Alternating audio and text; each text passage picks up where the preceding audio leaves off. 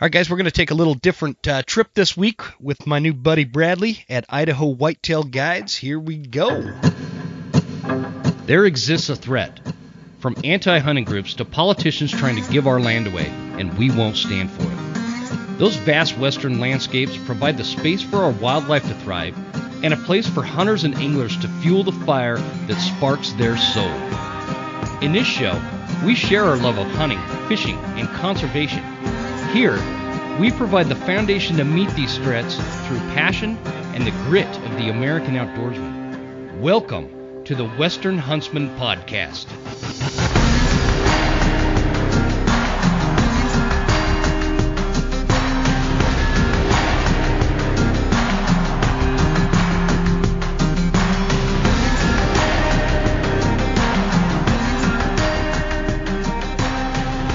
Ladies and gentlemen, welcome to this episode of the Western Huntsman Podcast. This is Jim Huntsman, your host, coming at you from the Broken Tine studio right here in Clark Fork, Idaho, where it is nice and sunny and snow is a-melting, and I can't wait for more to melt. So this week I've got Bradley Dammerman on with me to talk about, we're going to talk about hunting. What do you think, Bradley? I think that sounds pretty good. That's right up my alley. Pretty good topic, right? Yeah. Well, I appreciate you coming on, man. I've been actually Dirk, and I was telling you this before we started recording. Dirk Durham's been telling me to get you on for like almost a year, I think, and I finally tracked you down and got a time set up, and I'm pretty excited about this conversation because you're one of those dudes that kind of dips his toes into a little bit of everything when it comes to hunting, just based on your website. And I think you've got a pretty good outfitting service going. Well, we're not going to say where, right? Just in North Idaho. Yeah, I do. I'm proud of it so far. So give us a little bit of background information. How'd you get into this? How'd you get into guiding and outfitting and you know, the whole lifestyle that it is? Because you run hounds, you do, you know, baiting bears to hunting elk to whitetails, all sorts of stuff. How'd you get into this? Well, really, I always say the foundation of my start would be hounds. You know, my grandpa had hounds, my dad had hounds.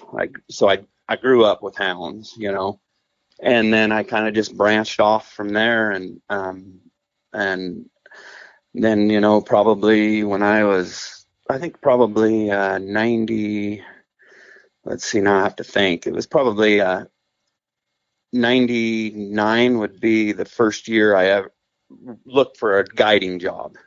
Oh, gotcha. You know, so I just kind of reached out to a guy and Andre Mosley and got hooked up with that and started guiding pretty young, and then it just kind of went from there. So that's like basically all you do now, right? You're a full-time guide and outfitting service. Yep, we do it full time. Yep. I'm going to jump back on your website here. Idaho Whitetail Guides. The website says bear hunt, cougar hunt, deer hunt, elk hunt, wolf hunt. Tell me about the wolf hunting. What kind of wolf hunting do you do? Well, you know, we had wolf hunting on there, but I haven't actually done that a lot because I'm so tied up with the hounds. A lot of times I'll throw that in on a cat hunt, you know, and if we get a cat early, like on a 6-7 day hunt, we'll go mess around with wolves. You know, it's just kind of a fill-in hunt. Sure. I don't get a lot of guys that are just looking for a wolf hunt, so I haven't done that. That's probably the one hunt I haven't done a lot of, mainly because of my time. I don't have the time for. And that's what I was going to ask you is I'd be curious to know if there's like people that reach out to you and are like, hey, I just want to come to Idaho just to hunt wolves. It seems like it's getting more popular, but no, not a lot. A lot of guys are like, they'll want to come on an elk hunt or a deer hunt, and then can I get a wolf tag just in case, you know, you Sure. see one? And I'm like, yeah. So that's usually seems like the conversation with that, or if they do bring it up, you know, I'll say, well, why don't you come on a cat hunt, or why don't you come on an elk hunt, and then if we get your elk or cat early, we'll go mess around with the wolves. Is usually how I handle that. I wouldn't say I'm an expert at wolf hunting, but we have gotten a few, and I think I'd be as good as anybody. I just don't put the time like I do with the hounds, Sure. into Yeah. No, I suck at it, man. I've never killed a Yeah. wolf. But it's interesting. That's why I wanted to ask you that, is because I was reading this weird stat that these people, I don't know, some anti-hunting, pro-wolf advocate group or whatever, somewhere down near Yellowstone National Park, I'm assuming they're in Bozeman or something, was talking about how, oh, well, wolf hunting only generates $400,000 kind of thing for the state, based on the amount of tags sold. And it wasn't a clear picture. You know what I mean? Like, most people that have a wolf tag because they're cheap and they pick them up as a tag along to like an elk or a deer hunt, like you were talking about. So they just have the tag, so it's not really painting the full picture there. But Right. yeah, no, that just actually clarifies what I responded to him with. like that is not telling the whole story. Bird watchers do not produce more revenue than hunters do. So get over yourself. That's for sure. What do you like guiding for the most, man? Well, I I logged before I started guiding. Mm-hmm. So, I was working 40, 50 hours a week, and that's a lot of hunt time, and it was driving me crazy. So me and my wife had talked, and I was like, I've got to be able to hunt more, Sure. So really it started out just my passion for hunting. And then as I started hunting, you get to meet just about every person you can think of, different kinds of people, you get to meet. We run, anywhere from 60 to 70 hunters a year. So we're getting all kinds of different personalities, and it's just kind of fun to meet those people and kind of hear their stories. And I get a lot of first timers, and there's nothing better than, calling in a bull for somebody that's never killed an elk, and being there and just watching the emotion. And some of these guys that I've taken, they've hunted for a lot of years and never were successful, Sure. And I've gotten them elk or mountain lion or whatever it might be, and it's just, there's nothing better to just be there in that excitement and that moment, with them. It just keeps you going, for sure. Yeah, I'll bet, man. Do you get like clients from all over the country, all over the world, or like where do people mostly come from? I'm always curious about this. Yeah, so definitely elk hunting's the big thing, really. That's really what keeps us in business. Uh-huh. And a lot of my hunters come from back east. So, Pennsylvania, Wisconsin, Michigan, states like that back there for whatever reason, because they don't have what we have. We're really, obviously, we're how lucky we are here. Oh, sure. And the guys that don't have a lot of time or knowledge, it's cheap, just as cheap to hire me and come right on out, and I got a place for them to stay, and we'll get them right out there hunting. But occasionally I'll get a Idaho guy, or it seems like more now than ever before, because how Idaho's blowing up. Sure. And, so we get a lot of people that are just moved here, and maybe trying to learn and stuff. But I like those far away guys. It's not a horrible idea, though, for folks that have never hunted elk and they just like move to Idaho and they want to hunt in North Idaho. I feel like hiring somebody like you to take them out for a week would knock years off of their learning curve, because North Idaho is so, like, it's just different. You know what I mean? It's just different hunting elk here.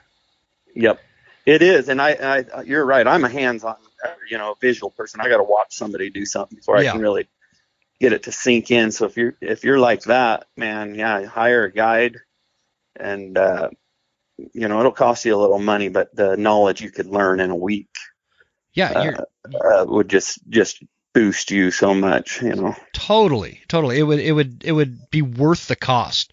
I'm checking out the pictures on your website here. You got these little cabins people stay in, huh? Yeah.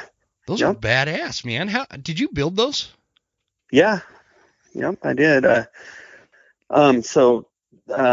Well, when we decided we were going to buy this business, we knew we were going to have the area I was buying would work out where I live. So I was like, well, we'll just build cabins on our place. We have 80 acres here. Uh-huh. And, well, I didn't, I was a logger. My wife was a nurse attendant. And so we didn't have a lot of money, so I had to learn to be a carpenter pretty quick to build them. Well, so, I'm specifically interested in these because it's not looking like I'm going to be able to get a builder out to build our house. We live on bare land. I don't know if you know that, and are living in a fifth wheel until we can build a house. And so it is looking more and more like we're going to go through another winter living in our fifth wheel. And I want to build a little cabin like this so we can spread our legs out a little bit. So I might have to come down and check these out, dude, and get some ideas to build my own. Yeah, I would love for you to come down and check them out, and you can stay in them a night. I think you'll like them. I got an odd question on them. Are those? Did you make the whole foundation on those cabins on those sonotube concrete tube things? No, that's just the front porch. You could build them on skids. Somebody like you, I'd probably build those same cabins on skids. But yeah, that's just the deck. I do have an actual foundation under them. But you wouldn't have to have that, where you're just wanting to get by for a while. Okay, that's my biggest hang up right now is figuring out what kind of foundation to put them on, just because I used to build houses, but this was 20 years ago, so I'm just trying to figure out how to do these, man. Yeah, I might have to come check these out. Those are sweet. We'll turn this whole episode into how to build a cabin. Yeah. Well, the very first cabin, me and my wife, we got some time, so I'll just kind of go through it. We decided we were going to buy this business, and we made a deal. And so we had to, which they tell you not to, but we had to drain our retirement account, Sure. To buy the business. And really, when you're buying an outfitting business, I don't know if most people know, but most of the time you're buying paperwork. Yeah, like a client list kind of thing, and yeah, they always say a client list thing, but that's just not true. That's part of the sales pitch. You don't really get a client, or at least I didn't. Not saying it ain't possible. But yeah, I was supposed to get a client list, and knowing now, people still got it. They never really knew me, so they weren't really willing to just switch over. So I had to build my own clientele. But anyways, so we drained our retirement account, pulled up what money we had, and like I said, bought the business, and then I knew I was going to have to build these cabins, so my dad's kind of in the reclaimed wood business, and he was cutting beams for a guy in Iowa, a timber framer. And he's like, well, I'd like to go on an elk hunt, so maybe I'll build Bradley a cabin. So to make a long story short, I cut the beams on one of the cabins, shipped them to Iowa, and he built the trusses for me on one of the cabins. Yeah, and it's just a kit, a timber frame kit. I did everything else, but it was a kit. And he, anyways, I took him on an elk hunt and actually called him in a bull that he shot with a muzzleloader on any weapon season. He brought a muzzleloader. Oh, really? Oh boy, yeah, pressure's on. October, but I did manage to get a bull to come in, and he shot it at 20 yards with his muzzleloader. Oh, that's cool. Yeah. So, anyways, well, the guy is a good guy and everything, but he was dragging his feet. Right now it's hard to get carpenters to get anything done. Mm-hmm.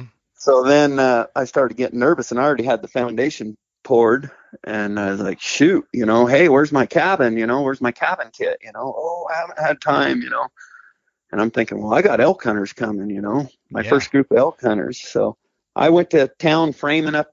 I just decided I'd frame one up, and that's where my first one come. I actually framed it up and built it, and it turned out pretty good. And then a year later, he finally came through on the other one, so then we got two. So which one? I'm looking at the inside pictures. Which one did you frame up? The one with those standard looking trusses, or the one with that 4x4 looking darker trusses? Yeah, that's the one I framed up. So that's just reclaimed wood. That's just for looks. Those are fake trusses that I built, and then there's wooden doors. I don't know if I'm not on my website. Yeah, the wooden doors. Yeah, those big dark wooden doors. Yeah, so I built those and stuff, and saved a lot of money. Doing a lot of stuff myself. Sure. Yeah. that Yeah. I didn't Dang, you're have. pretty handy, man. That's cool. Sometimes. Yeah. Okay. Cool. Well, we got that out of the way. I might have to pick your brain on that later, because For sure. That's what I'm gonna be doing. As soon as this snow's gone, I'm breaking ground, dude. It's gonna be fun. Heck yeah. Yep. So busy time. Yep. yeah, for sure.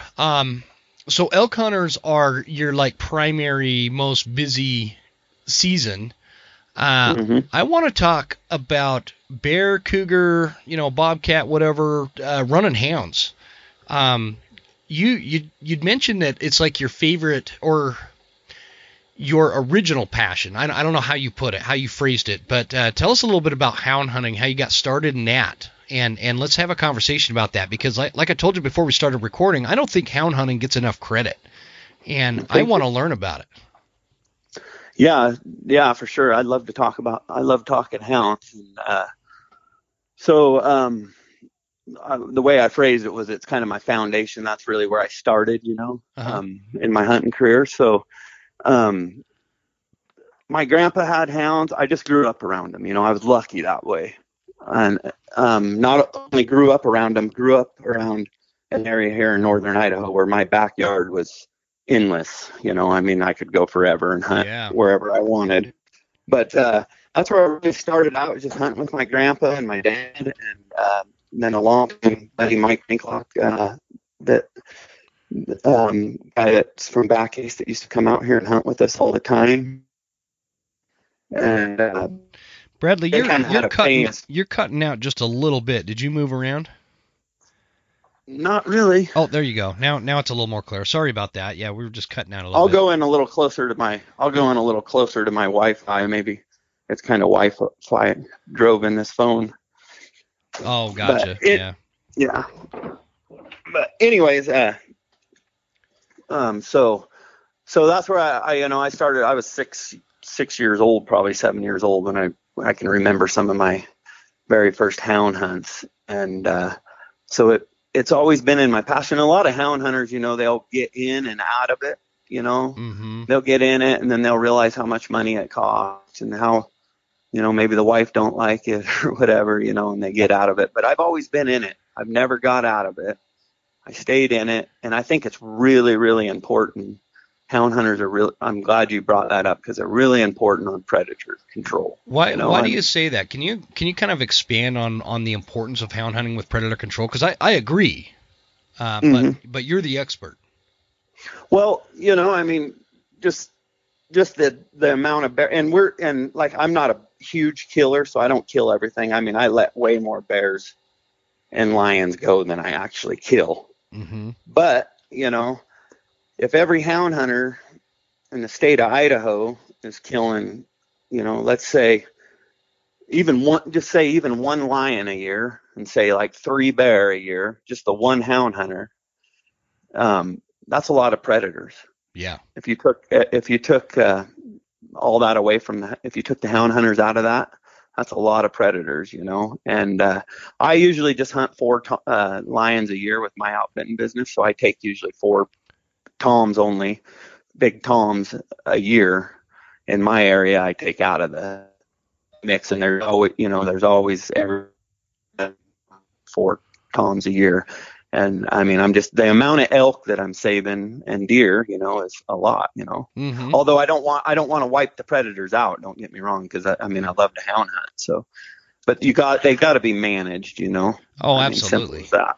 Absolutely. I think that's always a misconception that non-hunters had, not even necessarily, like anti-hunters, but non-hunters have this perception that people that hunt predators are trying to just totally annihilate entire populations, and it's just not true. And it's kind of like the baiting argument. I bait for bears, and people that have never done it, they talk about baiting and hounding like they're two of the same things, in terms of, they're just, there's not a lot of sportsmanship in it. It's so easy to do, and it's like clearly you've never done this shit. Yeah, they don't know what they're talking about. Yeah, because you mentioned it earlier in the show that I hunt a lot of different things, and I do. Mm-hmm. And I can promise you, and I'm talking, and I have baited, in this business, but I'm talking hounds here. I've, out of everything I hunt, I've got more dedication, time, and effort into hounds. I mean, it's a full-time job. I'll bet. Just keeping a good, and I'm talking a good pack of dogs, ones that are going to catch a game. I mean, they've got to be, they don't just naturally, you don't just go pick up a hound and, oh, I'm a bear hunter and you're catching bear. Yeah. I mean, we've got thousands of hours into training these dogs and getting them ready, I mean, just endless amount of time. Luckily, I have a good wife that puts up with it. Put it that way. Yeah, that's always an important part of it, man. I know what you're talking about when you're talking about like a lot of houndsmen, they get out of it, and a lot of the time it is because they married somebody that didn't have the tolerance or understanding of what kind of commitment it takes to be an effective houndsman. And I'm curious from your perspective. So I've never actually gone hound or hunting with hounds. You know what? I take that back. I think I did go chase wild boar one time, and they were running hounds on them. But that day we didn't find any. And so anyway, other than that, and that was years ago, a couple of decades ago. Other than that, I've never gone on a hound hunt. And so I'm curious if it's like from the passion side that you're talking about. I'll start it this way. I love upland game hunting. And it's not because I like shooting pheasants or think that pheasant meat is better than anything else. I love working my dog. I love seeing my dog work the field and jump pheasants and retrieve them and the whole process. I hate when he finds a porcupine because he's just not super smart, and it never fails. I'm pulling quills out of his face. He's getting too old now. But anyway, the point being, like that's where my passion for upland game comes from. It's not necessarily the hunt itself. I just love being with dogs and watching them work and do their thing. Is it similar with hound hunting when you're talking about chasing bears and mountain lions and whatnot with a hound? Oh yeah, absolutely. It's all about the hounds in my eyes. I mean, the killing part is so low on the game that I don't even think about it. I mean, and I don't mean this in a bragging way or anything, but I let 70 bear go last year without killing them. Jeez, man. If I need to go hunting with you. What the? I can't find them. Well, I'm hunting every day of the season too, so that helps. But anyways, where I'm going with that is it's not about the kill to me at all. It's all about the dogs. For sure. I mean, you get a hound puppy, just a little tiny thing, and then you raise it, train it, and then it's literally your hunting partner. I hunt with my dogs more than I do people, and I'm a guide because I mean, I don't always have hunters in, so I still hunt every day. So a lot of times it's just me and the dogs are going out there. So I might, I have a 8-year-old dog down there that literally she's my buddy, she's my hunting partner. Sure. All of them are my hunting partners. The kids love them. The wife loves them. They're just part of the family. I mean, they're literally part of the family here. I know how you feel. We worry about them and we take care of them. And that's another thing. A lot of guys, we get a lot of critics that say we don't take care of them. And I'm sure there's guys out there that do a poor job, but I can promise you, we take care of our dogs. I mean, they're just like our kids, they're number one priority. We sacrifice a lot to make sure we're home here taking care of them. I got 11 of them tied out here. So. Yeah, absolutely, man. It's the same damn conversation every time when you're talking about the critics. They're always going to try to find something that can strike emotional chords in people, right? And one easy way to do that is be like, oh, hound hunters don't take care of their dogs, and these dogs live a miserable life. Because that's the kind of stuff I've seen too, and I know it's untrue. But like what you said, there's always going to be somebody that doesn't take care of their dogs, and that's going to reflect on the rest of the group. It's just like, whether if you're a trapper or if you're if you're baiting bears or if you're calling in elk, there's always an asshole that that reflects on the rest of us. And they drive that home, man. I'm curious with when you say you get a hound pup, what does the training process look like? So getting a new pup started. So, Luckily for me, I've been in it for a long time, so most of my training comes from my older dogs. Uh-huh. Yeah, you got to get them to handle. So the first thing I do with a young pup is I make sure it knows its name, you know. And the kids are real handy for that because they go out there and play with them, and take them on walks and stuff. But the first thing I do is get the handle and get them used to being on a leash. Although I don't use leashes much, but get them used to being tied on a leash or loading up in the pickup or on the four-wheeler. That's really where I start, just handling, getting them used to driving around we hunt off four-wheelers a lot. Mm-hmm. So, you know, with the gates and stuff. So get them kind of used to, because they'll get kind of sick, and when you first put them on there, they get car sick and stuff. So that's the number one. I just kind of get them used to it, get them used to the other dogs. And then I just start turning them loose with my older dogs, you know, and then and they really learn a lot from an old dog. You know, if they'll stay with an old dog, you know, they'll really pick it up. And then pretty soon they kind of just slowly start, you know, trailing on their own and you know, figuring out that they're chasing something.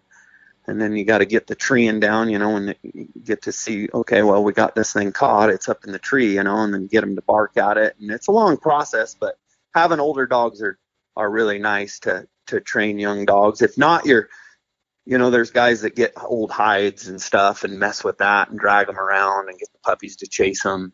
Or just go hunting with somebody that has good dogs. You know, if you got a pup and you're just getting into hound hunting, you know, if there's an old guy or somebody, you know, that's willing to take advantage of that, you know, that's catching game. A guy that, you know, if there's a guy that's catching game and, you know, he's catching bear and a lot of bear, you know, maybe kind of invite yourself. Hey, you mind if I tag along, you know, and bring my pup?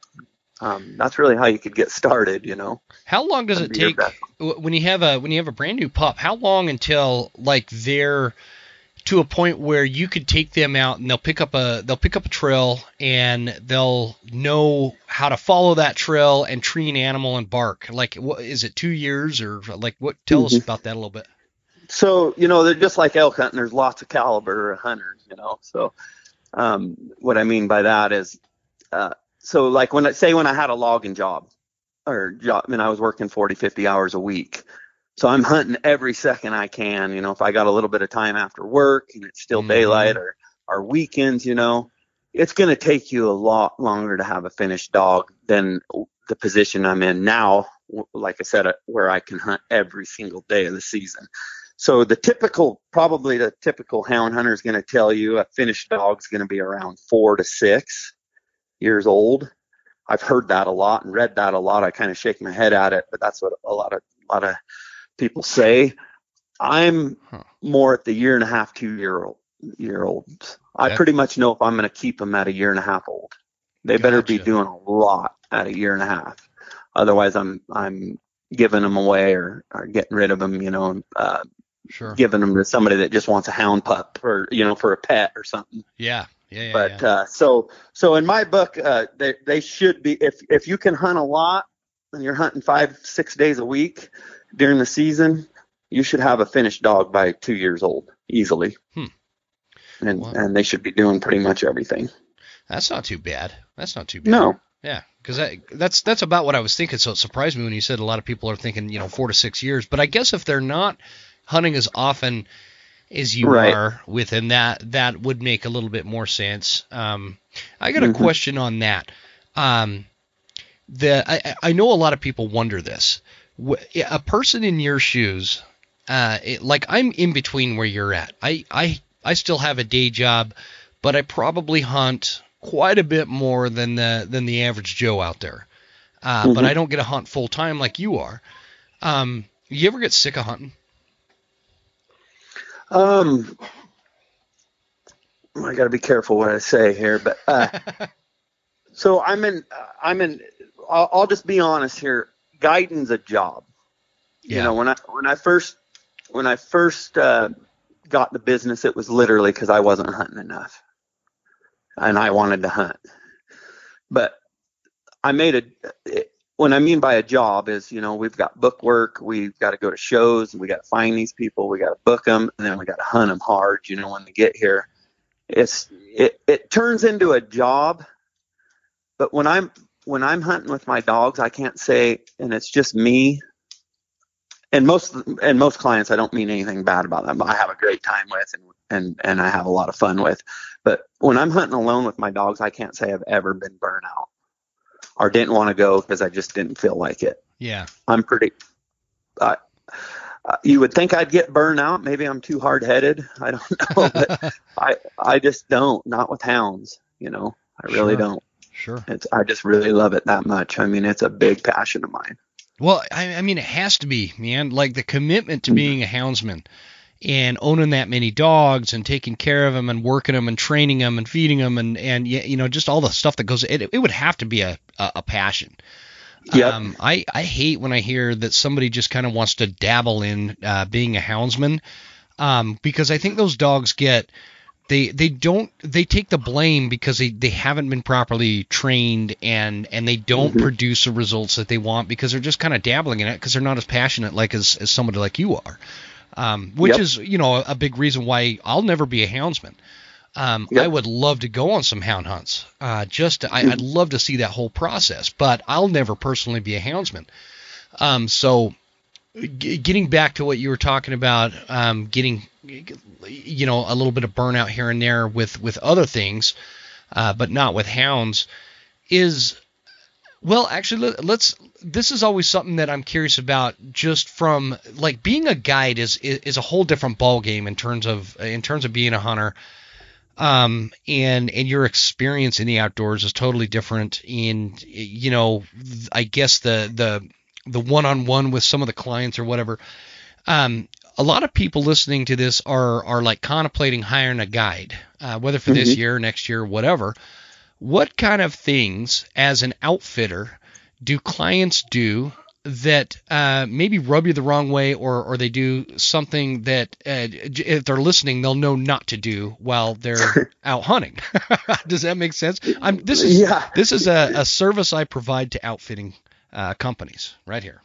Right. So, yeah, I would think just off the top of my head real quick that I always laugh about. I told my wife when we started this, I said, honey, we're going to be honest and we're going to work hard. Like, we're going to be proud of this business. And you got to understand, we're hunting public ground. You know how it is in northern Idaho. Mm-hmm. There's other hunters and stuff. I mean, it's real hunting. It's not like we got private ground we're hunting or anything. So we've got to put a lot of effort in it. So the effort's already in there. The guides I could talk a lot about my guides, but they've been with me from day one.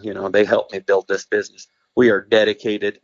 So I think what really rubs me the wrong way is I'll get a guy that'll come into camp, and he'll buy a hunt, and he might be a super nice guy and stuff, but I get this a lot, and they'll say, I got 5 or 6 buddies that are gonna kind of see how this hunt goes. So if I'm successful, they'll probably buck.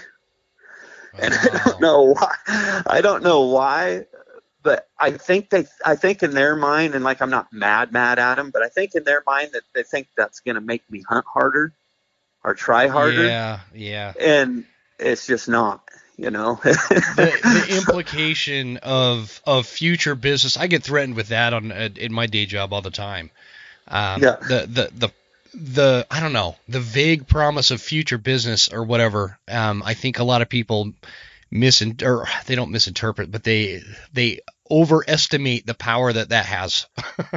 Right. You know what I mean? Yep.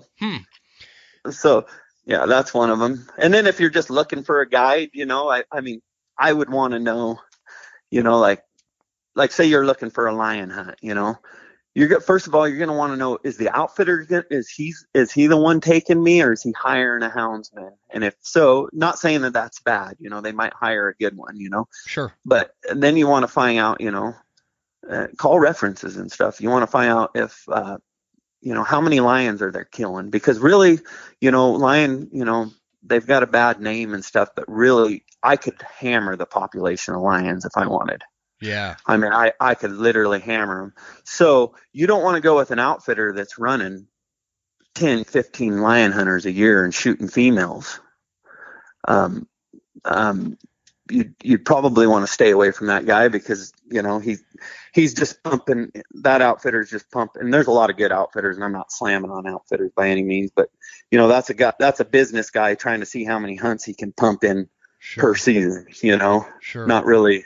And I'm kind of proud of, I've always just shot toms and only taken 4 a year.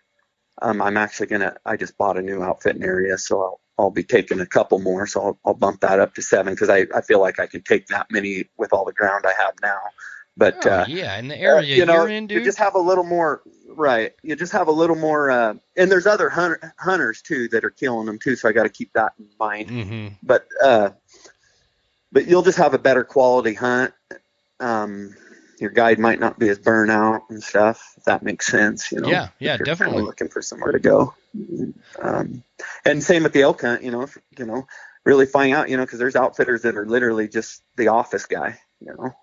Yeah. I would probably recommend maybe going with some younger guy that's, you know, all in, and he's guiding and he's running the business and he's working hard, you know. Mm-hmm. He's gonna want to work harder for you. I feel like, you know, just some things to ask the outfitter if you're looking. Yeah, for sure. The more hands-on kind of ownership, thing I think would be pretty critical. Man, I totally forgot what I was just going to ask you. You said something. I know I get on rabbit trails. No. My mind is a rabbit trail, man. You'll say something, I'm like, man, I need to ask about this. Man, I need to ask about that, and then I go blank. But so I guess is there like what you would interpret as like a misconception that hunters or the population, because I know that there has been in the past some contention, like, you know, from somebody that hunts this way and thinks maybe the hound hunter ruined their hunt, or vice versa, or you know, whatever. Can you talk about that and maybe dispel any myths that might come along with that? That's kind of funny because when Dirk was here, you know, you're talking about Dirk Durham, we kind of talked about that a little bit. So, hey, speaking of that, before we get back to that, did Dirk stay in one of those cabins? Yes, he did. Oh God, you just let anybody stay there, huh? I know it. Jeez. Well, I was telling you, he came up here and hunted with me for a few days and got my treatment, and then he got to go down and, like, you stomped me with that one. Not only was he successful, but he got a cabin to stay in. I'm just like, dude, set up a tent and I have a frying pan we'll put over the fire, man. Here we go. Yeah, he wasn't roughing it here, that's for sure. But, no, he talked highly of you, and I remember him talking about how much fun he had there. So I pay him a lot of money to do that. I bet you'll probably see him again. It's hard to get serious with that guy around, though. You know? He's one of my favorite conversationalists, though. He's got a good, great, easy way to have a conversation, and it's fun. It's like, it could be super light and funny and hilarious, or it could be like super deep and heavy. You know what I mean? He's just one of those dudes. He's just one of those dudes. Yeah, he's like one of my favorite people. I know it. Yeah, and the first time I asked him kind of, you know, what got him into hunting, man, I realized I could sit and listen to this guy all day long. I mean, he's just super. When he starts in on a story, I mean, it's detailed. It is. I'm like, it's so relatable. I can't remember all the details like that, and I'm like, he's talking about a story when he was a kid, you know. I'm like, that's impressive. I know, so right? Like, I feel like I've had too many hangovers to recall that kind of detail from when I was young. I don't know what the deal is. He needs to drink more whiskey. I know it. Yeah, and you know where he grew up. You would have thought he would have hit the whiskey a little harder. You would have thought. Shoot. But so, no, yeah. So, we're back to what you were talking about. I'm glad you brought that up. And somewhere around the house, and I don't know, my wife might have thrown them away, but there for a long time, I saved these letters that I've gotten off my pickup throughout the year. Oh. Because I used to, and I've never deliberately messed anybody's hunt up, you know. Sure. I respect, I'm a big archery elk hunter. Love it. Last thing I want to do is mess somebody's hunt up, you know. But throughout the years, you know, I'm either walking into a bear tree, you know, to go get my dogs or something, and I come back and I don't know, 5-6 different times. I used to have the letters. I still probably do if I looked. I'd have letters on underneath my windshield wipers or something, you know, you effing asshole, and blah, blah, blah, you and your damn hounds, and get the heck out. They're archery elk hunters. Oh. And so I didn't like that, like I was like, man, that just gives us a bad name. But, you got to think that's my passion, just like that elk hunt is. It's not my fault the seasons are right then. I don't like if I see a rig pulled up to a gate, of course I'm not going to drive around their rig and go in there with my barking dogs and mess their hunt up. But, Sure. You turn loose on a bear, they could go miles, you don't know where it's going to end up, and I got to get them. So there's been that division, and I just, like I told Dirk, nobody wants their hunt messed up, and from living in northern Idaho, it's worse now than ever. There's more hunters and everything. Yeah. Don't even get me started on that one.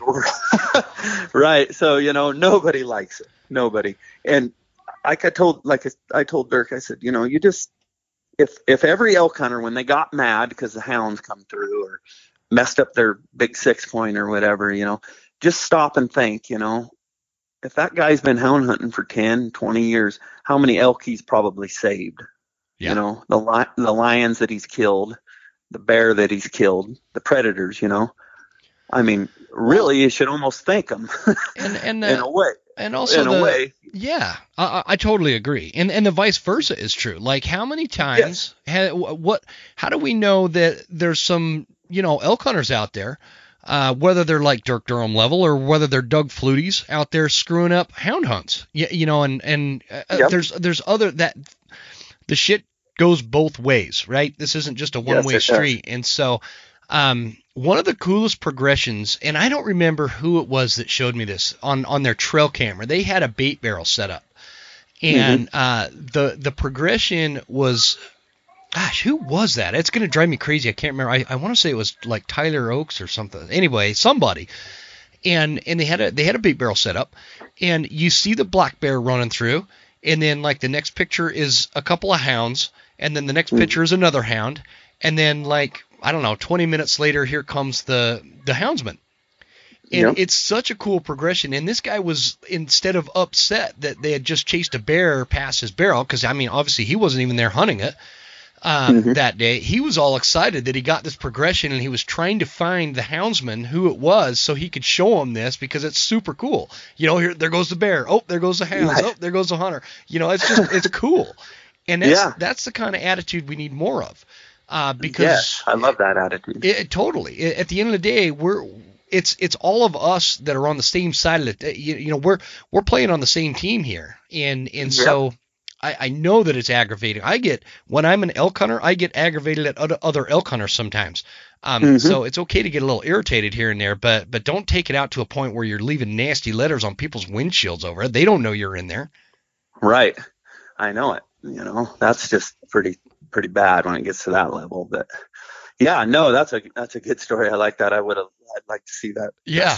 I'll see if I can dig those up. I'll send them over to you, man. It's super cool. It really is. And it's a good bear too that they're chasing. And no idea if he ended up getting that bear or not, but I'm assuming that bear treed and he got him, but not totally sure.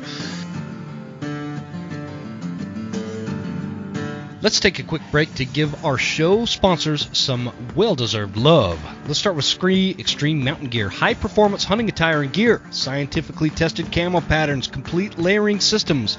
And in my opinion, the finest merino wool products to keep you warm, dry, and comfortable. It's all backed by a great company. Some of my personal favorites in the Scree lineup are the hard scrabble pants for early to mid-season, and then as it gets colder, I switch to the Kodiak pants for late season. The Bridger glassing mitts are like game changers, and I love the Nebo rain gear.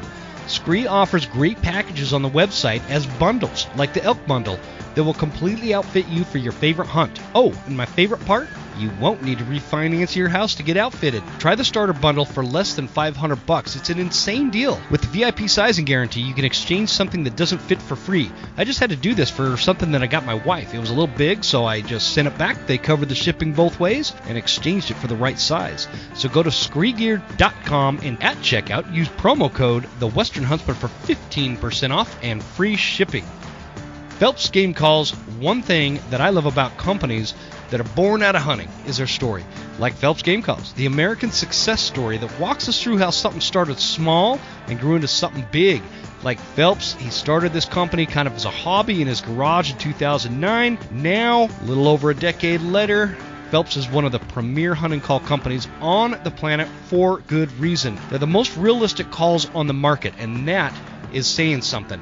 Check out the AMP lineup. For predator calls like the 3-pack POR 123 or the Fawn in Distress, check those out. Turkey calls, get a diaphragm, a pot call, or a box call, and a complete line of waterfowl calls. Hit up the website and at checkout, use promo code Huntsman10 for 10% off. Phelps Game Calls, get 'em close. The Elk Collective. The best investment for hunting success is what's between your ears. Having elk hunting knowledge is what separates those who succeed every once in a while against those who notch tags every year. There's a very fine line there, and there's a perfect amount of time if you're listening to this now to get through the entire course before September. Improve your chances with a virtual course of over 140 videos that cover things like how to get elk tags throughout the West, scouting and e-scouting, beginner to advanced elk calling, gear, fitness, nutrition, shooting processes, hunting scenarios, strategies, and tons more. They've got some very big names on this platform that give you their personal expertise as you go through the course. It's the best way to make you the best elk hunter as you get into the woods. So go to theelkcollective.com and use promo code The Western Huntsman for $20 off. It's normally $89, so when you use my promo code, it's going to be the best $69 you've spent on elk hunting, and I guarantee you it's worth every penny. Check it out, guys. Hoffman Boots. Let me give you guys a piece of advice from a dude with many miles on his feet. Never skimp on quality hunting boots. Hoffman Boots is a fourth-generation, family-owned company based in North Idaho. I've been sporting a pair of Hoffmans for close to a decade. Particularly, I like the Hoffman Explorer in the 8-inch. In my most humble opinion, again, Hoffman offers the most comfortable hunting boot that does the least amount of damage to my feet after several miles on the mountain. Very little break-in period on these boots, by the way. I took them right out of the box and went on a crazy elk hunt, not even a blister. For hunting, they have the Explorers and the Summit boot offered in insulated and non-insulated. And ladies, check out the new women's Hoffman Explorer 400. They also carry lineman boots, winter pack boots, logging boots, and hiking boots. Get totally outfitted at hoffmanboots.com, and at checkout, as you know it's coming, use promo code, all caps lock, Huntsman10 for 10% off. Last but not least, Tacticam. If you're interested in self-filming your hunts, whether for memories or making hunting content, check out the Tacticam products like the Spotter LR, Tacticam 5.0, and the Film Through Scope system, all of which are available at thewesternhuntsman.com, which helps support our fight against the anti-hunting movement. But my favorite is the Tacticam Reveal cell cams. I use these cell cams all over my property, and I'm like obsessed with monitoring the wildlife in real time with these cameras. They not only text me instantly when a buck or a bear is cruising through, my reveals make for excellent security systems. I know when the FedEx dude is delivering packages way down at the bottom of our driveway. And I also know if some knucklehead shows up to try to steal them. I know when someone's trespassing or if I have the kind of wildlife roaming around that I don't want, like a coyote. And I quickly react with my cat-like reflexes. Great for trappers, great for hunters, security, anything. Guys, check it out at tacticam.com because I don't have the reveals on my website right now. Let them know I sent you. Tacticam.com. Let's get back to the show. Here we go. Right. Here's another one for you. Because that scenario kind of plays into that. But bait hunters sometimes, which is what I do. I run a bait barrel. Well, this year I'm running like 3 of them. And people getting upset. Well, the houndsman just came in and ruined my bait barrel. First of all, when you have a bait barrel set and you're getting bears hitting it, and then let's say a houndsman comes by and the dogs run past it or whatever, they tree a bear near it or whatever, does it ruin that bait site? No. Okay. Nope. Not at all. And I agree. I like it when other people clarify and verify things besides me. No, there's guys that hunt off bait. I got a buddy from Wisconsin, and that's all they do is hunt off baits. It might if they have a real hard run, it might chase the bear off for a day or two, but that bear will be back. Mm-hmm. It always is. Now, if they kill the bear, obviously, that's going to ruin the bait hunter's hunt. But, I think so. There's things you could do to prevent it. I'm an expert at finding baits, by the way. I found 17. I found 17 baits last year by accident. I'm not looking for them, by the way. I knew it. I knew somebody found it was you, wasn't it? But a lot of times these guys, they set them up where it's easy to bait, which makes sense, right? Mm-hmm. So they got to bait it every day or every 2 days or every 3 days, whatever their system is, So they'll have a bait, they'll drive in somewhere and they'll go in. Well, the problem is those bear travel. They don't just live at that bait, Yeah. So my dogs will run a 12-hour-old track, or trail a 10, 12-hour-old track. So if it crosses the road, because your bait's down there 200 yards, I have no idea there's a bait there most of the time, And if I do, I go, I don't come back the next day or anything. I try to respect it, But, we call it rigging. So the dogs are on the box on the 4-wheeler or on the pickup, and they're striking the bear, the bear scent. So we're just turning the dogs loose because we know there's been a bear there, and they trail it down to the bait. We have no idea that's there. And, so it's a complete accident most of the time when we do bump into somebody's bait. So I guess ways to prevent it would be, as a baiter, I would say no houndsmen anymore with the wolves in Idaho. Say that one more time, Bradley. No houndsmen what? So no houndsman is going to want to hunt an area with the wolves that are here now are going to want to hunt a roadless area very bad. So like big country.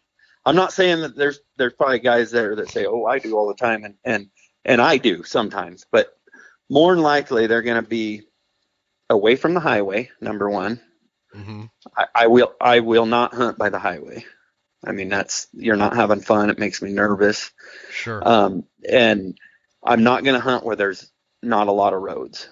And the reason is I've got to be able to get to my dogs. If I find wolf sign or anything, and I might need to get them caught up because of I find wolf sign, I've got to be able to get to them and get to them fast. I want to catch them off the bear or whatever I got to do if I find wolf tracks. So you can't do that on foot, where there's no roads. So I think if some of these bait hunters maybe keep that in mind, sometimes where more than likely the hound hunters are going to be hunting, and just try to stay away from that area. Maybe bait closer to the highway, or maybe bait in the wilderness a little more.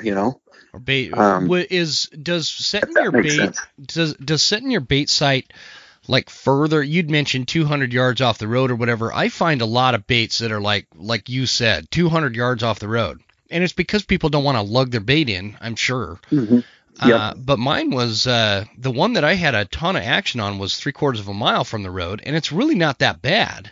Popcorn is surprisingly a lot heavier than I initially gave it credit for, but I got it in there just fine, and I didn't have any hound hunters coming off, and I was quite a ways away from the road. Do you think that made a difference, or does that matter? Because I'm sure I was pulling bears down, like you'd have to go up the hill a little bit and then drop way down, probably just about 3/4 of a mile to actually hit the road. Do you think bears are crossing the road to get to that bait barrel at that point, or like I don't know if there's a distance? I think the further back you are, the better. I mean, we're like a no motorized vehicle road where a hound hunter really can't be. Mm-hmm. Well, he can, but you know what I mean. More than likely not going to be. So if you can go back there 3/4 of a mile, put a little effort. You only got 1 or 2 baits, probably is all you put out. I'm thinking. Yeah. So yeah, maybe put in a little more effort and just get it back further, and I think you'll have better luck. And your bears won't be chased off the bait every other day by a hound guy. But if you go on a main road and set up a bait 200 yards off the road, I mean, you're more than likely going to have a hound hunter come through. I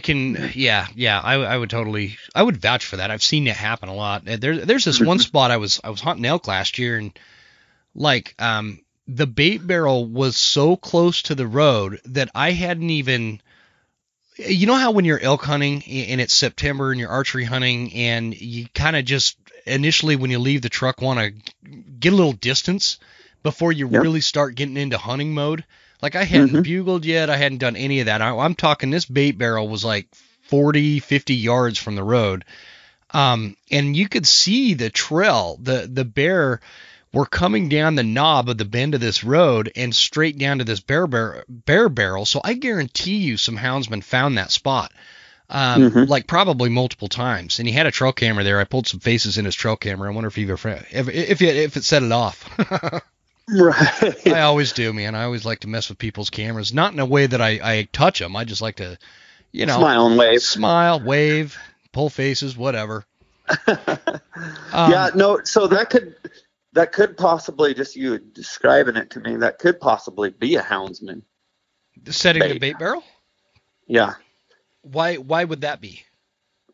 Because it's close to the road and they're rigging, so they might strike a bear before they get to the bait, but if they pull up to the bait, they can walk down there real quick and see if a bear's been in there and then turn their dogs loose. Gotcha. That makes sense. Not for sure, because I don't know for sure. Maybe it was. Yeah, I didn't even think about that. Yeah, if it was a boot hunter or bait, just a regular bait hunter, not a houndsman, they messed up. But I do find a lot of baits. I told you just a little bit ago, I found 17 baits this year, and a lot of it's because people weren't getting that far off the road, and so my dogs they'll strike because there's bear scent all over, Sure. And then I got these, we got these fancy GPSs now, and I'll see, it might be an old track or something, and they kind of trail down the road about 200 yards, and I almost know because they'll stop moving and they're sitting there, and I'll tell myself, and she's down there eating on somebody's bait, Mm-hmm. Yeah. And I'll walk down there, and sure enough, the dogs are down there having lunch. They're still do they steal the bait when it's like dog food or something in it? Oh yeah, they'll be down there getting a free meal. So that's how I find them, Yeah. And then I try, like I said, I respect them and get the dogs and get out of there. I don't want no enemies, Yeah. So, but I think the boot hunters should just put a little more effort into getting a little further in, like you're talking, and a little further away from the roads. They'll pretty much get rid of that. Totally.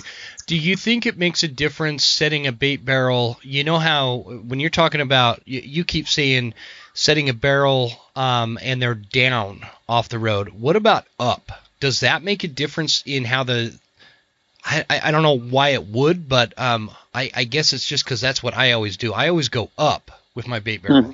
I never go down. And so is there something? Yeah, so as far as just a good place to put a bait, is that kind of what? Yeah, and in the prevention of having a houndsman come by and run the bear out of there or whatever.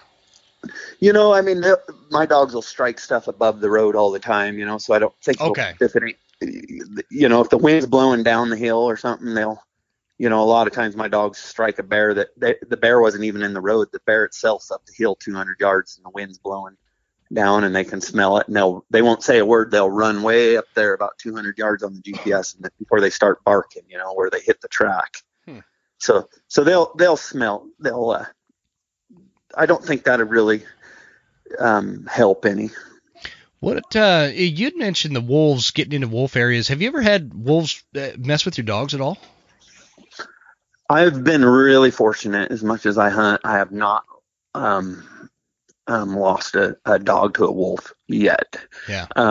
One of my guides and good friend Travis Latier just lost two of his really good dogs. I've hunted with them a lot to wolves just 3 weeks ago. And it was and he's a hard hunter. I mean, this guy hunts hard, and it was the first time he'd lost it. So and it was in that new area. I just told you I bought a new area for outfitting, and it was in that area. So that was a real bummer. So the wolves have changed everything for houndsmen. See, when I was a kid growing up here hunting, we didn't even worry about that stuff. There wasn't any wolves, Mm-hmm. Mm-hmm. So yeah, that's kind of been, and let's see, I found my first wolf track in 97. Oh, okay. This far north? As far north is where you're... Yep. Yeah. Well, yep. Between me and you, and I was actually staying in cabins that were out in the woods. That the forester that I was hunting with had access. I had the hounds and stuff, and we were lion hunting, and I thought it was a lion track when I first seen it, up there on the snowmobile, and I was like, oh, it must be a female with some yearlings, because there's, more than one track. And I pulled up there, and I seen it was a wolf track, right away. So, man, your hounds must be going nuts in the back right now.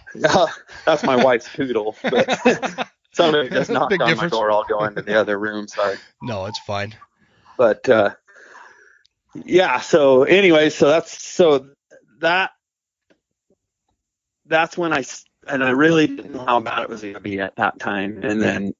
And then before I knew it, from 2000 to 2008 or something, I mean, you're hearing about guys' dogs getting killed. And I mean, I can only imagine how devastating that would be.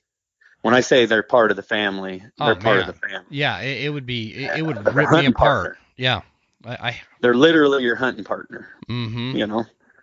And so the wolves really changed a lot in the hound hunting world throughout the years, and not in a good way.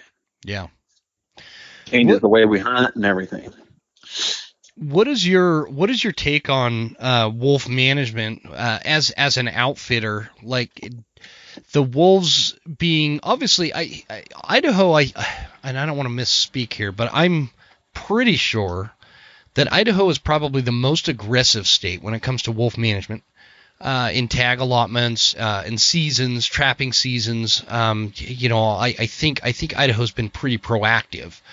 Mm-hmm.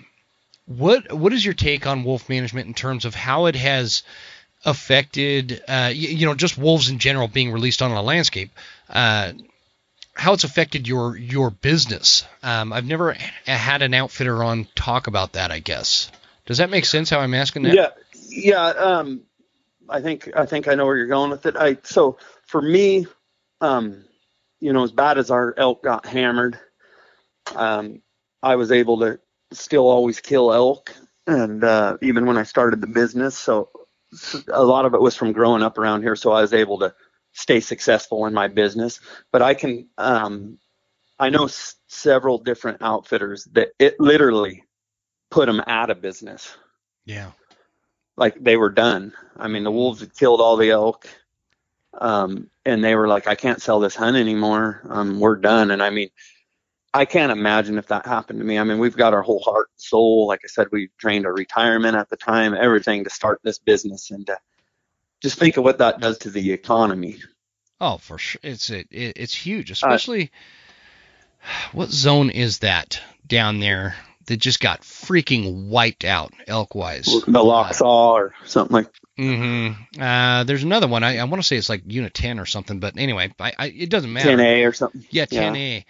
Down by the reservoir and stuff. Yeah, they got hammered down there. I know a few outfitters. Yeah. They got hurt. Yeah. It's an interesting conversation, and I think that's something that a lot of people might not understand. I guess I bring that up a lot because I've been having a lot of discussions lately around the wolf issue, and not necessarily on the show. It's something else I'm working on, but the wolf issue and the people just have blinders on when it comes to wolves.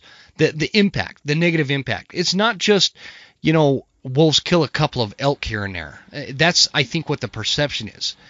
That's just not the case. I mean, they wipe out economies. They wipe out entire populations. They displace entire populations of ungulate species, and the effects are just far more reaching than just the fact that hunters see fewer elk.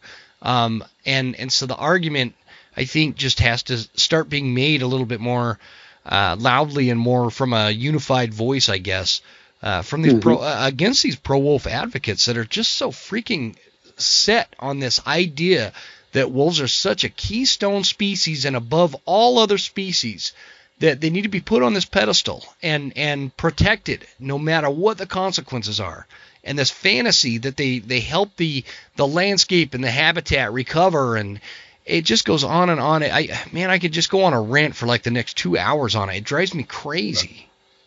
Oh yeah, I mean they're just lunatics. That's the easiest way to say it. I mean they don't have a clue. I mean, I see it in the guys that attack the hunters. 90% of those guys have never even hound hunted. They don't even know what they're talking about. First of all, but the damage that wolves did to Idaho is you can't even. I mean, it cost this state tons of money. Mm-hmm. I mean, tons of money. The businesses that put out, the outfitters that put out of business and stuff is just disgusting. I mean, they got rid of them for a reason.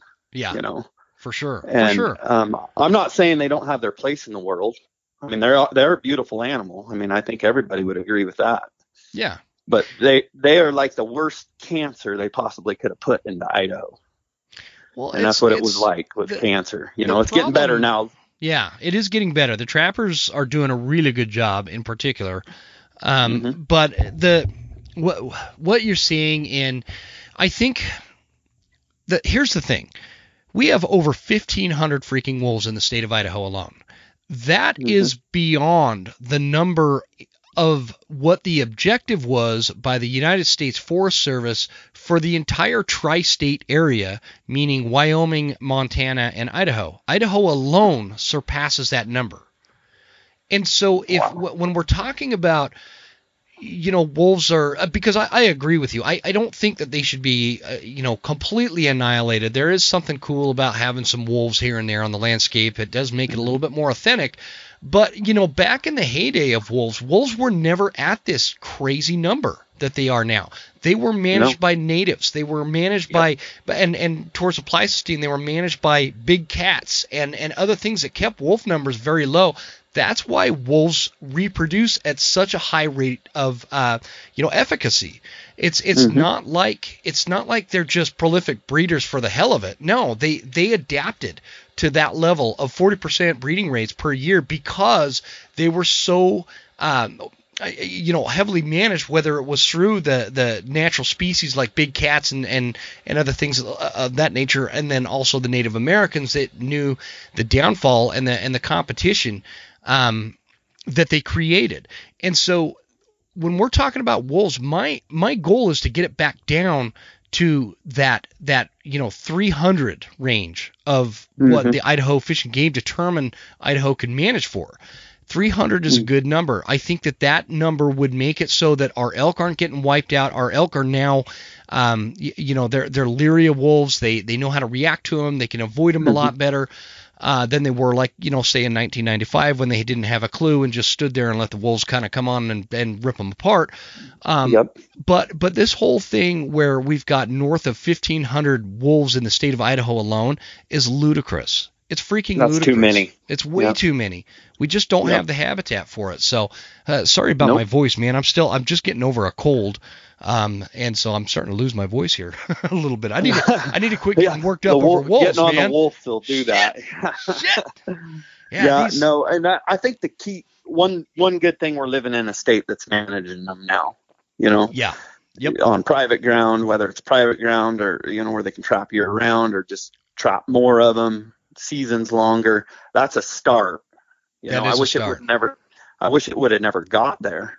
Yeah. And I feel like they could do some things to speed that up to get to the numbers you're talking about, but whether they do or not. But you think you think of some of these states, I think Wisconsin's really starting to see, remember we were there 20 years ago. Yeah.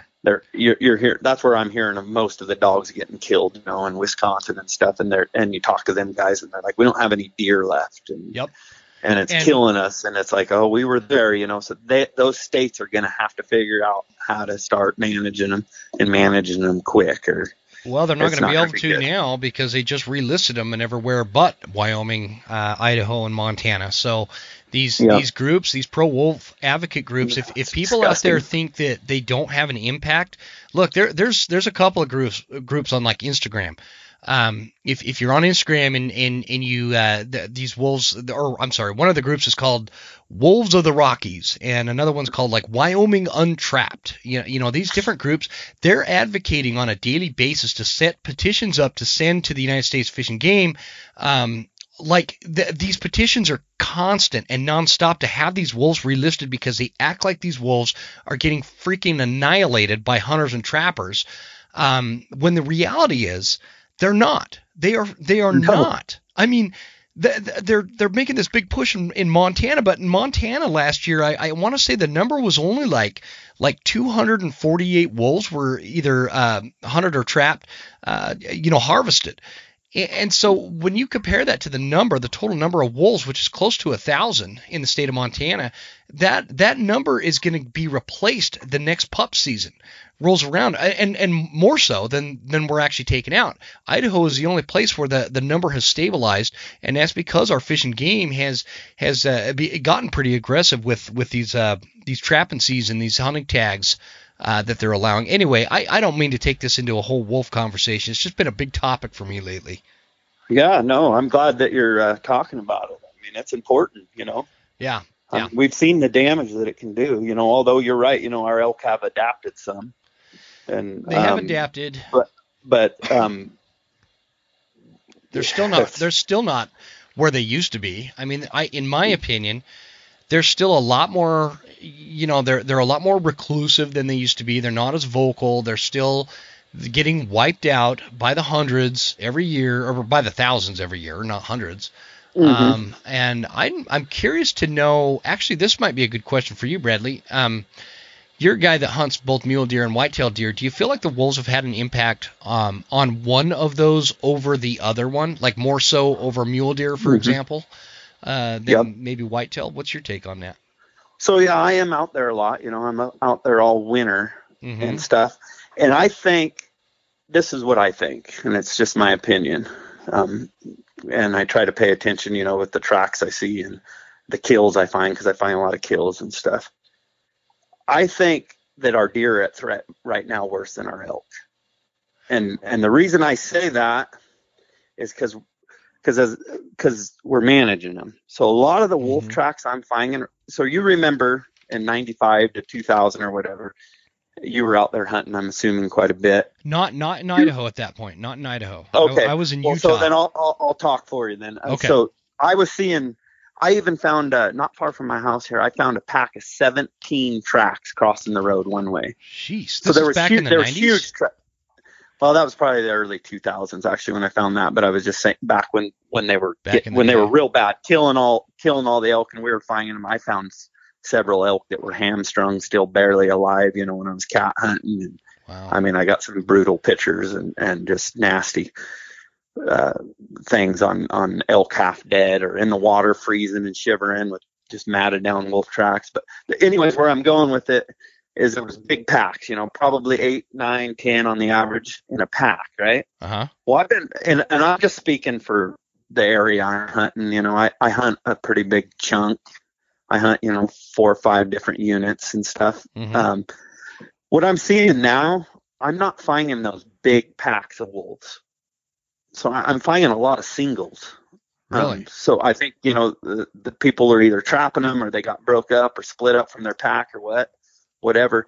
So I'm finding a lot of like 2 running in a pack or just even, and like I said, just singles.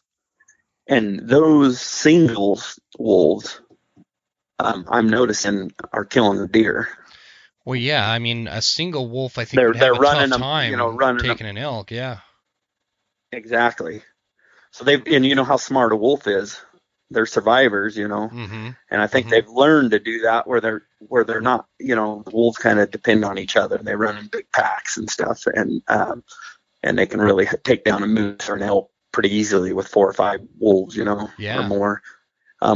Where a deer is going to be a lot easier to handle with just 1 or 2 wolves, So yeah. I've been noticing that, the last few years that I'm finding more deer kills by wolves than I ever used to. Most of the time it seemed like moose and elk, Yeah, for sure.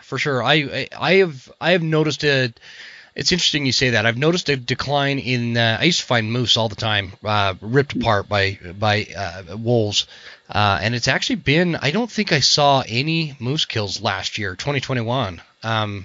Now that could just be coincidence. I didn't come across whatever. The deer that you're seeing and that are getting a kind of a toll taken on them, do you think it's more whitetail or more mule deer, or is it, because you're in an area that has kind of a mix? I think it's heavier on the whitetail side, for Yep, sure, numbers wise. it But is. what are you seeing as far as that goes? Um, that's a tough question. There's no doubt that, like I said, these wolves are killing them. And like I do a real good job of managing the lions and stuff. Maybe need to work on the wolves a little more, but there's a few different things.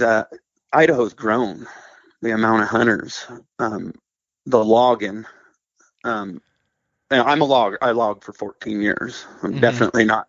I respect the loggers a lot, but around us where I'm hunting, they've really built roads, opened the country up, and made it really, really easy to hunt. Yeah. And you get a lot more hunters. And I think so. I think the wolves and that change, and it's kind of changed everything. It's really not helped our deer population, if that makes sense. Just Sure. a little bit of, almost a little bit of everything. And the technology and everything we got nowadays, it's just hard on the deer. Kind of that perfect storm, huh? Perfect storm. Yeah, that's kind of how I feel. And I'm not trying to give the wolves any credit because they've done their damage, but and it depends on where you're hunting. Of course, you could be hunting backcountry that don't have any logging or roads, but I'm just talking a lot of this country where I hunt, which I'm glad I have that, because some of my clients, are older people and I can get them around good. Yeah. So it's nice, but you do have more hunters. What do you have an opinion on what hunters are doing to make this worse? Maybe, I don't know. Cause again, I feel like an outfitter, you guys are out there so much. You see these, you get to a point where you even know which animal is which on an individual basis sometimes. So you're out there a lot, and I'm just curious, like, what hunters may be doing to compound the issue of wolves and predation and other things that are taking a toll on the numbers. I know there's opinions out there as to shooting younger bucks versus older bucks, or shooting too many does, or all those debates are happening everywhere. What's your take on all that? So just as far as like what they should be shooting or what they shouldn't, is that what or any just, other behavior? Are there too many tags? Are there too many? I don't know. I'm just trying to brainstorm. And I'm always careful with that subject, because we're lucky, to buy a tag and go hunting. I mean, we're running out of states to do that in. Yep, for sure. You got to build these points and all this. And yes, you're going to have a good quality of a hunt, but I grew up hunting. I want to hunt every year. Yep. Me too. So we've got to. But I think that they did reduce the amount of non-residents here in Idaho. I think the biggest thing they did too, that I want to give them kudos for, is they dispersed the non-residents better. So like, not every non-resident hunter is going to the same 3 units every year. You know what I mean? Yep. I think they got to pick their unit. Yep. I think that's going to make a big difference. Yeah, I think that'll help and make the locals happy. I don't know how much difference it is, because I always tell me and my guides talk about this kind of stuff. There's so many more people here in Idaho than there ever used to when I was a kid. So in my mind, they're getting out. They're getting overhunted in a way, but it's really not necessarily from the out-of-stater. It's there's so many more locals. The residents are just unbelievable. I mean, you go anywhere, you probably have it maybe even worse than I got it. You're going to see people in a lot of them. And it never used to be like that. So, and I everybody has a right to hunt. Like, I'm not saying that. There's definitely some management issues, I would say. Sure. On the deer hunt, for sure. It's always tough, because you and I could sit around a campfire where we're not recording, and we could probably have a little more honest conversation about this particular subject, because it is touchy, man. There is a fine balance. Like, between where you live and where I live is this county called Kootenai County. And for like 2 years in a row, it's been one of the fastest growing counties in the entire nation. And when you go to like Coeur d'Alene, you could tell like it takes forever to get anywhere in Coeur d'Alene. That the infrastructure is not set up for that many people, and that's one of the big reasons why my wife and I fled Kootenai County. We're like, we're out of here, man. Screw this freaking traffic. It's just not designed for that many people. And culturally, the people that are moving to Coeur d'Alene they're not Idahoans, man. I mean, come on. They're not Idahoans. They want to be, I guess, but it's just not my kind of people. No. So we got the hell out of there. It's just not our kind of place anymore. And so there's a lot to be said for the alarm that guys like you and I get, who we grew up out west where this is our kind of place, right? And I grew up in Utah, and Utah's going through the same situation where we used to go to Kmart to get our deer and elk tags, and it was no big deal. But now Utah's gone down this weird, point system way, and it's really tough for even residents just to get a tag in a lot of cases, especially some of these more popular areas. And Idaho's getting to a point where I don't know what the answer is, because I personally hate to do away with the over-the-counter situation. It's a big draw for me. It's a big deal. But we're getting a lot of out-of-staters that are moving here, and it's just gonna. I don't know what the solution is. It is. It's scary. It is something's scary. Gonna have to give. And I. We talked about wolves and predators and stuff. My biggest threat, and I'll just be honest, and what scares me the most, and I tell my wife this all the time. We are so into my business, it's too late to turn around. So sure, my livelihood feels threatened by all the people that are here hunting now. Yeah. You got to say you paid me $5,000 to take you elk hunting. You don't want to go see 50 side by sides and 30 guys bugling at you. And that's what it is now, man. I know it. That's what it is. It's tough. So it's a real touchy subject with me. I get really worried about it. I understand everybody loves to hunt, but we're at the point where they're gonna have to figure something out. Now, point system, like I said, I love the over-the-counter thing. That's just gonna have so much more. Sorry, my other phone's ringing. So much more. It's probably Dirk. He's getting worked up. We're talking about this. He knows what's going on. Yeah. Let me in on this. Let me talk, he'll say. But no, so yeah, it's just I don't know what the answer is either. But the point system for me as a business owner, I feel sorry for those outfitters. They might have a group of 6 guys that want to go hunt, but they can't get them tags because they don't have enough points billed. And then they have so much more paperwork than I got. They're putting guys in, so they're not only are they putting guys in for points, and then they gotta, okay, you got enough points, you still want to come on a hunt, you still want to spend your money with me. They've got a whole nother level of paperwork to deal with than me. So it's something that's going to have to be addressed though soon. It's in the technology, honestly, there's more people in the woods now than there ever been. Exactly. People are finding I grew spots. up looking at the sun and having a compass in my pocket. Yep. Walking around. Nobody's scared. Yeah. Yep. I know exactly what you're saying. Just memorizing those mountains. You're like, holy cow, there's a footprint out here. Yeah, Somebody's I know, right? It's crazy. Yeah. I'm blown away. I don't know what the solution is. I'm in this kind of a tight spot with it with what I should or shouldn't say, because the growth does annoy me. I don't make any, I'm not quiet about it. It sucks. It sucks. We've been here in Idaho for a long time, and we were here before the big boom of growth. We came back in the early 2000s, and actually it's funny. My wife and I both grew up in Utah, but we didn't meet until we moved to North Idaho. And good place to meet, right? It was crazy. And so it was back before it was a trendy thing to do to move to Idaho, right? And so I feel like we have and plus we didn't come from big urban areas. It was just kind of tit for tat in terms of what we traded. small town Right. Utah to small town Idaho. That's what we did. So totally different ball game. But the growth does need to be addressed in a way that is threatening to a lot of us. And I don't blame people that are moving from some of these areas Right. that want to escape maybe the politics or the population that they're dealing with.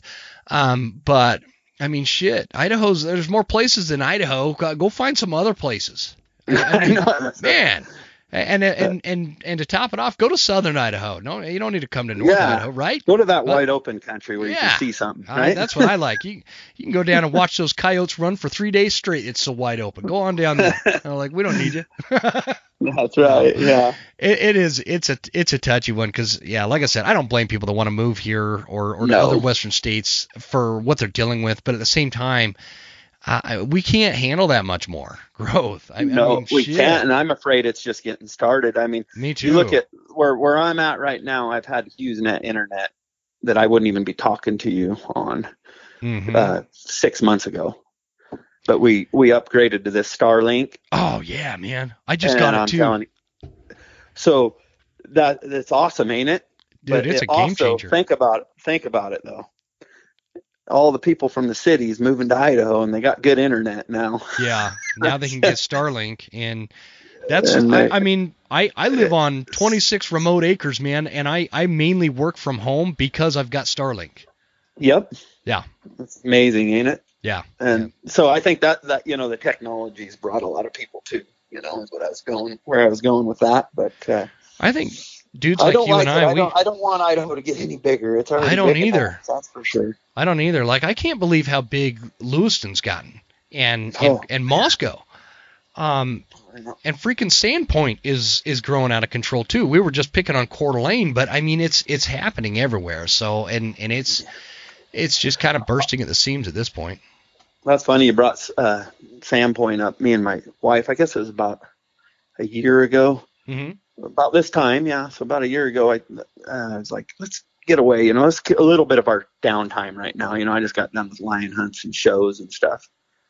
So it's kind of our downtime right now. And I was like, let's go get away, get a babysitter. And go. I haven't been up to Sandpoint for a long time, So we went up there and got I think it was a Best Western or something for a couple days.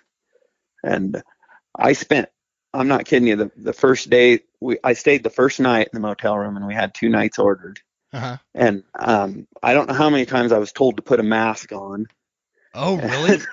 And that doesn't surprise me in Sandpoint. In Sandpoint. Yeah. And anyways, all the people, like I hadn't been there in quite a few years, and all the people, I never stayed my last day in the motel room. I told my wife, I'm going back to Coeur d'Alene at least. Dude, it is. And I got out of Sandpoint, and Coeur d'Alene's horrible. Yeah, Coeur d'Alene's getting bad, but Sandpoint's worse. Sandpoint is like San Fran Sandpoint now at this point. Yes. It's a very interesting little dynamic because I'm about 35 minutes out of Sandpoint where I live now in Clark Fork. Well, some of the Clark Fork folks are going to be like, God damn, you don't drive the speed limit or what? No, I take my time. All right. It's about so, but Sandpoint's a different animal, man. It's not even recognizable from just a decade ago, dude. It's a totally different town. Yeah, so, that's sad. That breaks my heart.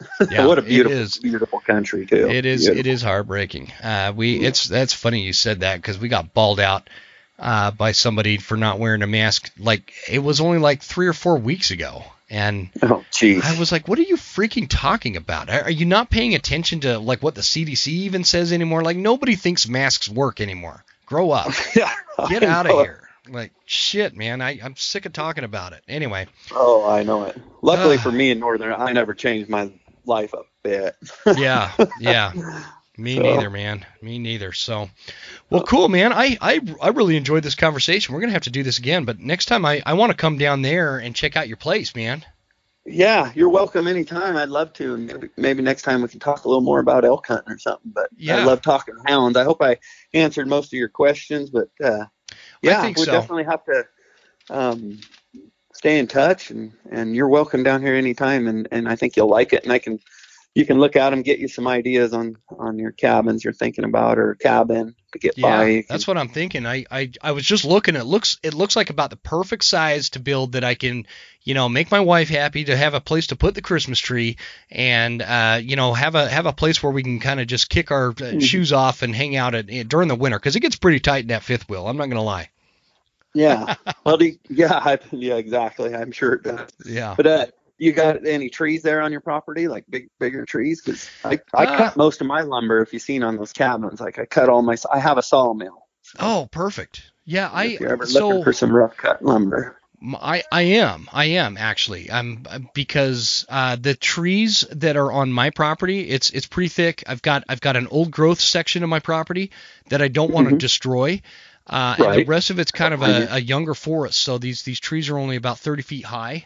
And so they're not big enough, but, yeah, we could talk for hours on this stuff, man. I love it. Oh yeah, for sure. Love it. Yeah. And we're gonna, so let's jump off the show here.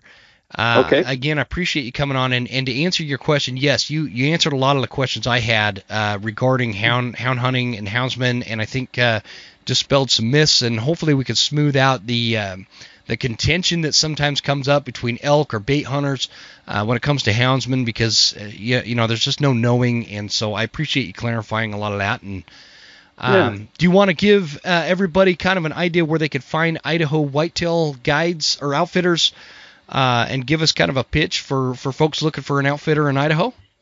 Yeah, so we do whitetail hunts, mule deer hunts, bear hunts, bait and hound. I recommend the hound. I'm wrong. I'm going to talk you into the hound, one way or the other. But so we do it all. Whatever you can hunt in Idaho, we do it. We have a website. Wait a minute. What do you mean you do it? Do you do snowshoe hare? Well, I shouldn't say I do it all. I'm just kidding. I could probably line that up. You probably could, man. I wouldn't be surprised. I bet you I could almost guarantee that hunt too. I think. I'll bet you could. Shoot, I could guarantee that hunt on my place. If somebody wants to pay to ride them out. Right. So yeah, no, I'm not a big techie guy, but I started Instagram about a year ago, and when COVID, or a couple of years ago now, I guess, whenever COVID hit, I got kind of nervous. Because they shut our shows off. It's holy cow, that's where I got my clientele. Can't go. Luckily, we've been in business long. If it would have been our first year or two in business, it would have put us out right then. Oh, I'll bet. Yeah. Luckily, we had enough clientele. Yeah. And we could go into that. A lot of the clients are bucket list. So once they've killed an elk with me, they're going on to New Zealand and hunting a stag or something. Sure. So you got to constantly be looking for new blood. Yeah. But I anyways, so yeah, you can check out our website. You can follow me on Instagram and Facebook. I don't do a lot. I've started doing more on Instagram and Facebook than I ever have before. So yeah, cool. Feel free to give me a call if you have any questions, and I'd love to talk to you. I love your website, man. I know you were kind of ragging on it earlier that you need to update it or whatever, but I like it because it kind of shows what you guys do. It talks about pricing and shows those little cabins. I can't believe you let Dirk stay in.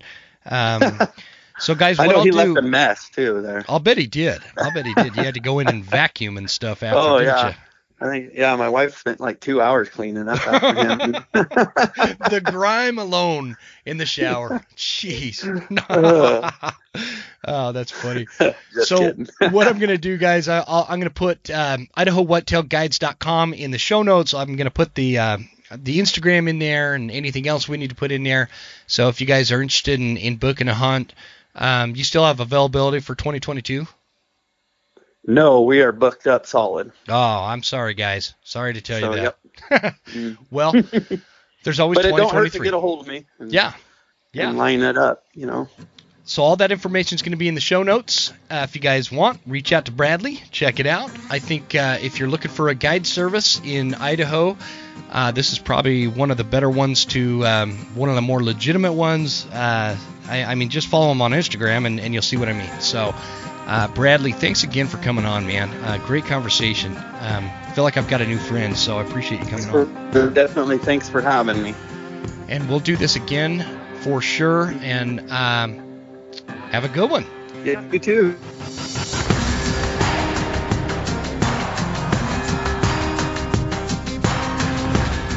made it all the way to the end.